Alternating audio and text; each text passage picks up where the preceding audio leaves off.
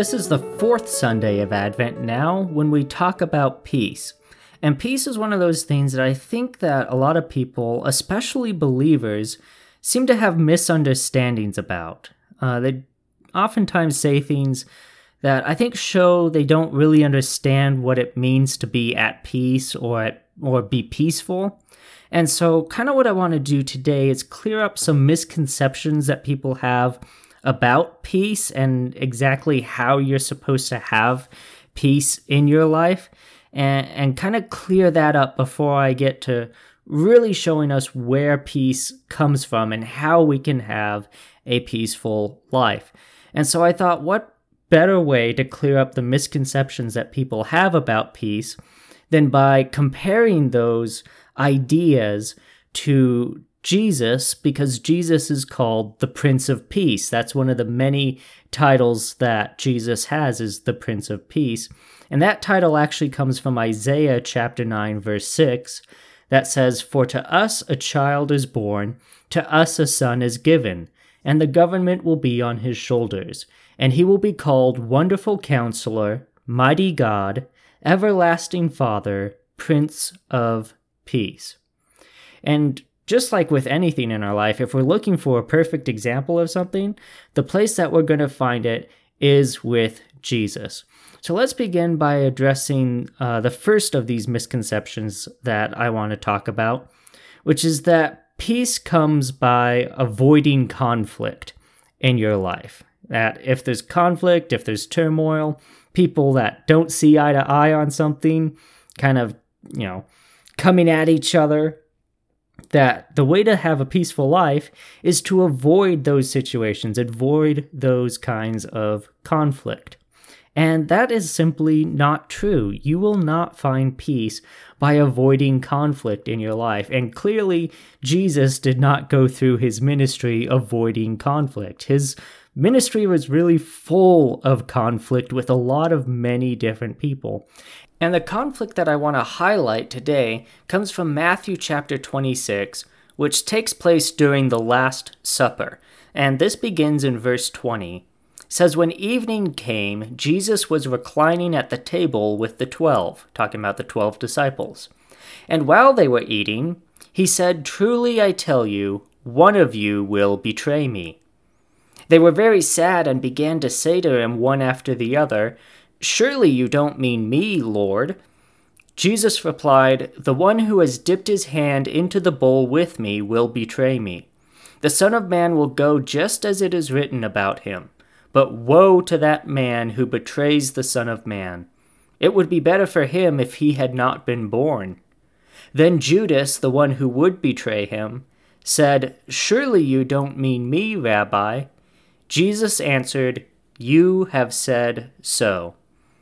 And I really like that answer that Jesus gives, because he's basically saying, hey, you said it, not me. But if we think about this scenario that is taking place, you have Jesus sitting at this table with Judas, who is already setting things into motion to betray Jesus. And I feel like I mentioned this before, but Judas didn't actually think that he was going to be getting Jesus killed. He was more likely just believing that Jesus as the Messiah meant he would become king on earth, and so he was trying to speed that up. But that's not what ended up happening, and either way, he was betraying what Jesus's plans and intentions were. And Jesus, knowing this, still invited Judas to come along and sit at this table and eat this meal with him. He didn't send him out to do something else. He doesn't distract Judas so that Jesus doesn't have to spend any time with him. He still gives him a seat at the table. And while he is there, Jesus doesn't just pretend that everything's fine, pretend that, I don't know what's going on, what's going to happen tonight. No, he knows full well what's going to happen. He knows what Judas is already in the process of doing, and he calls Judas out for it. This is clearly not an avoidance of conflict.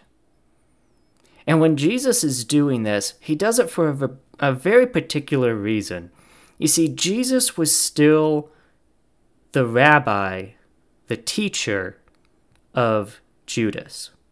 And in this moment, he is communicating to Judas that what he is setting in motion is clearly a betrayal of what he wants to do and what he wants to accomplish. This is a betrayal of him. And he's bringing this up to Judas in order to give Judas an opportunity to resolve this conflict, to realize the error in what he is doing and cancel the plans that he has set into motion.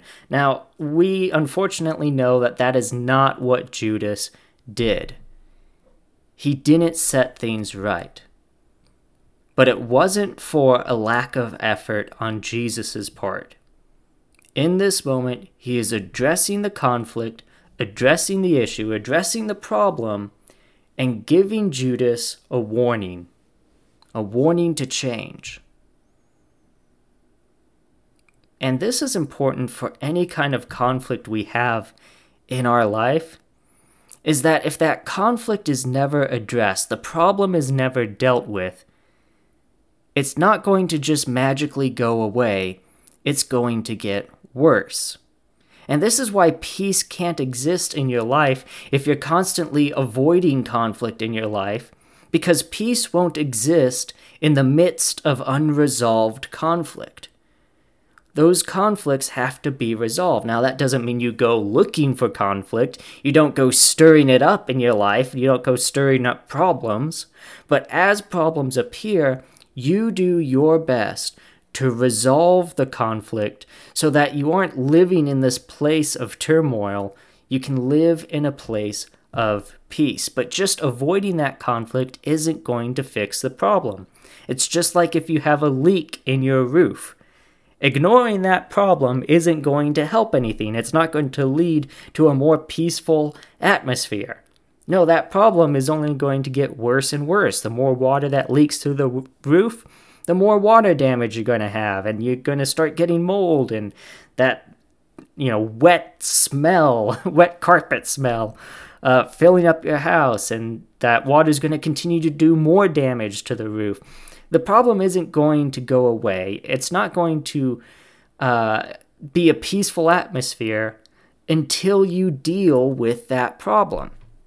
And of course, you don't want to deal with the problem by taking a broom handle and whacking it against the part where the roof is leaking, or throwing stuff at where it's happening. Stop leaking. That's not going to make a difference. That's only going to make things worse. So again, you're not stirring up conflict. You're simply not ignoring it, recognizing that it's there and doing what you can to fix it. You are taking your responsibility for resolving that issue. And then once that issue is resolved, then there will be peace, because the problem has been solved. And so we shouldn't try to find peace in our life by running away from the responsibility that we have to resolve the conflict in our life. And if we're trying to just avoid any kind of conflict, then that peace is never going to take place in our life. We won't have that peace because we're running away from the responsibility that we bear in creating that peace. So that's the first misconception.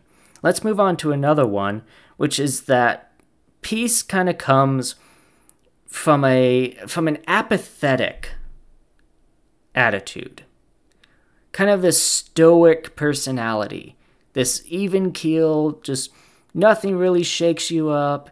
You're kind of detached from everything around you. And when you're able to really detach yourself from everything and be in this place of apathy, then you will have peace in your life because nothing's going to be able to bother you anymore. Well, that's not true either. You cannot find peace in apathy. And clearly Jesus was not apathetic. If we go back to Matthew chapter 26, let's go down a few verses from where we were at before.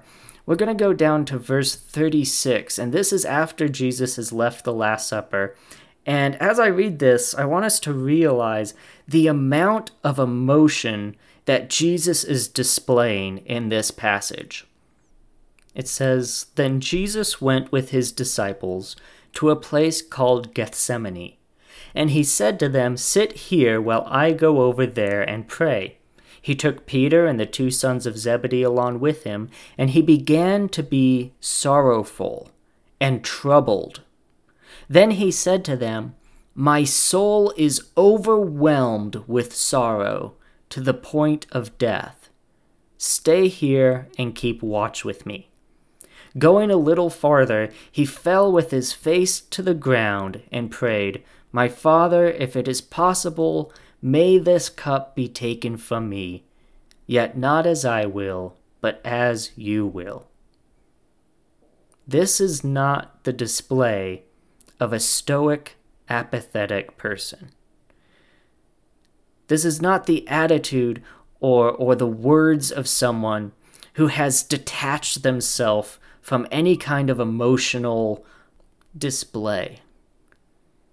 This is something that he doesn't want to go through. He doesn't want to have to go through the excruciating pain of dying on the cross. And actually, if you read this same passage of scripture over in Luke that's describing the same event, it talks about how Jesus was sweating droplets of blood, and there's been research about that, and it is possible that when you are pushed to the extreme limits of just exhaustion and an overwhelming emotion, that you can actually sweat droplets of blood. And that's the point where Jesus was.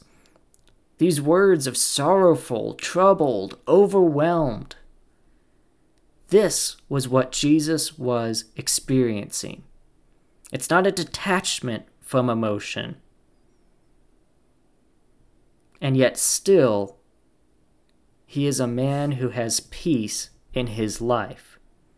And this is really important to realize, is that our peace, it's not connected to our emotions, it's connected to our attitude instead. And there is a big difference between our attitude and our emotions. Our emotions is just whatever we're feeling, but our attitude is how we direct the emotions that we have. It's like laying a path down for those emotions to fall into. And that's done through a conscious effort, not just through an emotional reaction. And so even though Jesus is overflowing with sorrow and emotion in this moment, it doesn't mean that that peace has left him. He is simply allowing himself to be human at this time and to feel those emotions. And I don't think emotions are even just a human thing either. God clearly does have emotions as well. God rejoices at times. He is sorrowful at times. He is angry at times. Emotions isn't just a human concept. Emotions is a godly concept as well, and something that he has placed in us as being created in his image. And so it's so far off from Scripture to think that to have the peace of God in your life, you somehow have to disconnect yourself from emotions or any kind of emotional display. You have to make sure that you are still dealing with those emotions appropriately, but those emotions are not wrong. They're a part of who we are. And it's definitely not something that we should snuff out either. We should simply channel and direct it. Similar to directing a fire. Like when you have a fire in a fireplace, right? It has use in that moment. It's not destructive. Now, if you let the fire just burn wherever it wants to, you get this big old wildfire that's burning down the whole house. That's not productive. That's what happens when you are being ruled by your emotions and letting every whatever whim you have direct what actions you do. And that's not good either. But then the flip side of that isn't true either. If you have a fire in the fireplace, you don't want to throw a bucket of water on it and snuff it out, because then you are losing the purpose of what that fire is for. That fire that heats the house, that provides warmth, fire that is used for cooking things sometimes. Controlled flame is very useful. And it's that same way when it comes to our emotions. And so we shouldn't fool ourselves into thinking that emotional responses to things and peace are incompatible. That is simply not true. There can still be peace in the midst of emotion. But what we don't want to do is try to attain some kind of peace in our life by hardening our heart. That's not going to be helpful. That's only going to make things worse, because not only are we denying a piece of ourselves that God has created us into, but also when we harden our heart and try to block ourselves from feeling anything, we also block ourselves off from receiving the love that God wants to give us on a daily basis. You will not find peace by trying to have a hardened heart.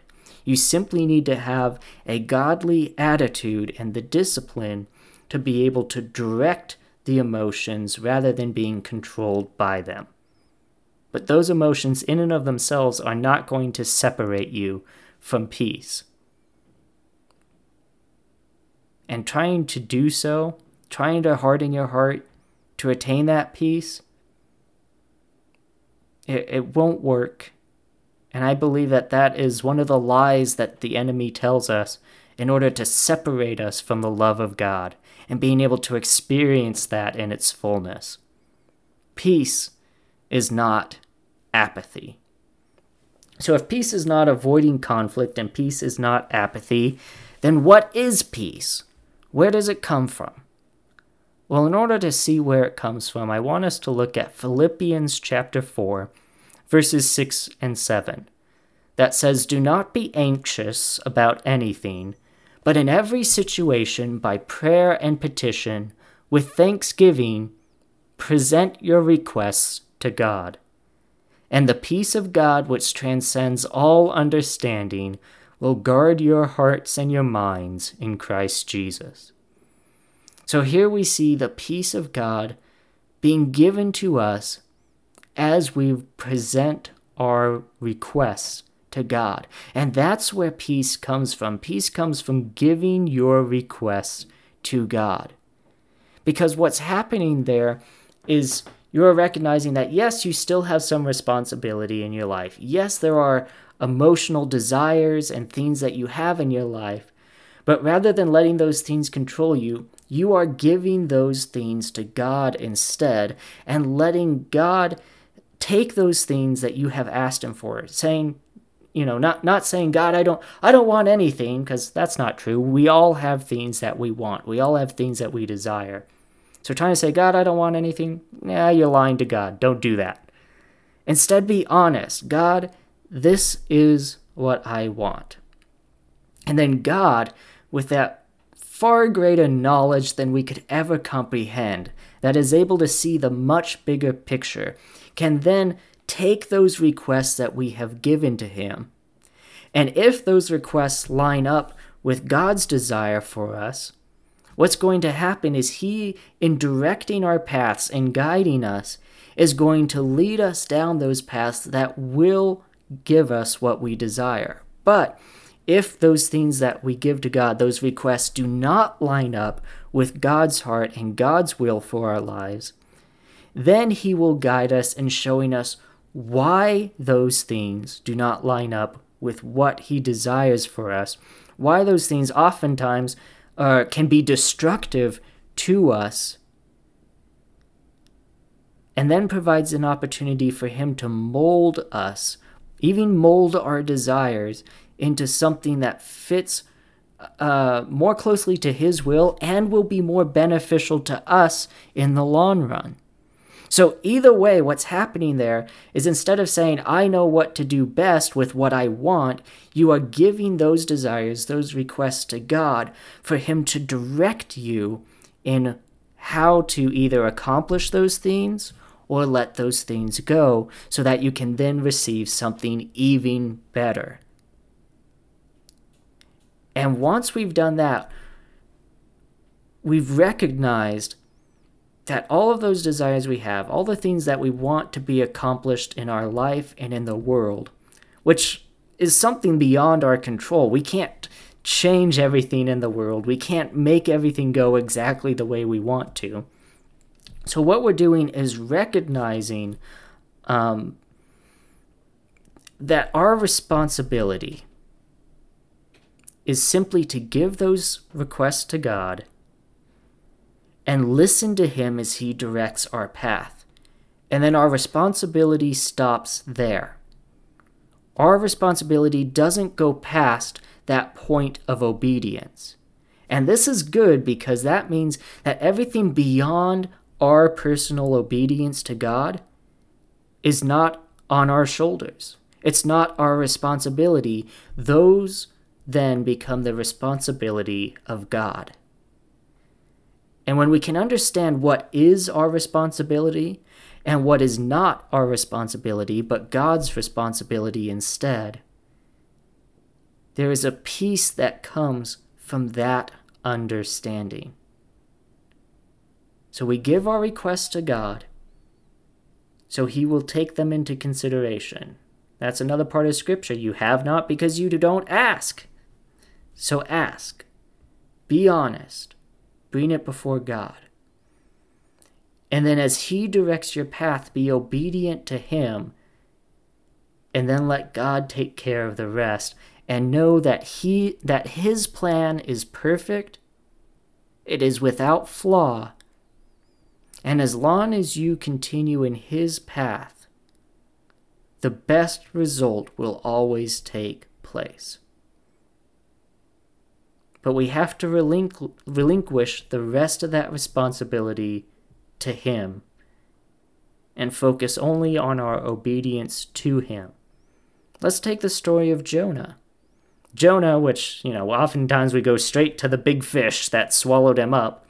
But what is really the core of the book of Jonah? God asks Jonah to go and preach the truth of who he is to the people of Nineveh. And Jonah, because he despises the people of Nineveh, refuses to do so and goes off another way, and then gets into the big trouble of the giant storm and being swallowed by the fish and being in there until he spits them up. And then Jonah realizes, okay, I've made a mistake, right? And I'm going to do what God has told me to. There's the obedience. And he goes and obeys what God has told him and preaches the message of truth to the people of Nineveh. And so in that moment, we see the chaos in Jonah's life as he was disobeying God, and the peace that is restored as he obeys God. Now then he doesn't continue in that peace, because after he preaches to them, he then goes and sits and waits for God to destroy them, hoping that God, all right, God, I did what you told me to. All right, I'm ready for you to destroy them now. And God even gives him a tree to shade him for a while. Which is so interesting that God didn't take that desire away from Jonah. But he tried to teach him a lesson through it. Because all of those people who were in Nineveh were so glad that God's plan for them was different from Jonah's plan for them. And God needed Jonah to realize as well that staying in that mindset, that attitude, right? Not just the emotions, but the attitude of wanting those people to be destroyed did not line up with God's heart and was stealing away his peace because of it. And instead, he needed to realize that his desires didn't match up with what God wanted. And he needed to simply obey what God wanted him to do and let God handle the rest. And if he would have been able to do that, then he would have had peace at the end of that story. What he needed to do was take the desires that he had and place them under God's authority. And when we make our requests to God, that's exactly what we're doing. We're saying that what we want may not be what's best, but we're honest. This is what we want. God, this is what I want. And we're taking those desires, and instead of placing that responsibility on ourselves to see those desires fulfilled, we are placing them under God's authority and then obey Him as He directs us to whatever plan is best.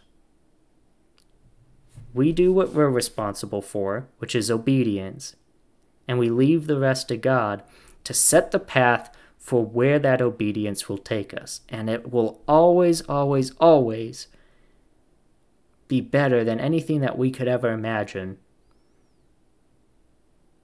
But as we give those requests to God, God fits it. God oftentimes fits those into His plan for our life.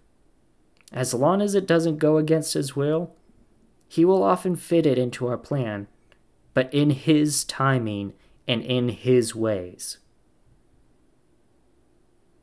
And there comes a certain point where we need to give up that extra responsibility that is out of our control and let God handle the rest. And when we understand that He will do what's best with those requests that we have given Him, then that peace of God will guard our hearts and minds and fill our life. And it is a peace unlike anything found anywhere else in this world. And so that's where peace is found. Not in these other ways, not in trying to avoid conflict, not in trying to detach yourself from emotions, right? We're not Vulcans. That's a Star Trek reference in case, nobody out there watches Star Trek. Not detaching yourself from emotions, but giving your requests, your desires to God. So peace isn't found by avoiding difficult situations or difficult emotions, but taking those situations and emotions and placing them under God's authority. And when we do that, we will have peace in our life. Peace on earth, goodwill to man. So I pray that you will find that peace in your life. And this has been another Sermon in the Pocket. As always, if you have any comments or questions, feel free to contact me. You can do so either through the Sermon in the Pocket Facebook page, or you can also email me at sermoninthepocket@gmail.com. And as always, I encourage you to share this with other people to help get the message out there. But until next time, this has been another Sermon in the Pocket. Thank you for taking the time to listen, and I pray that God will bless you as you go throughout your day.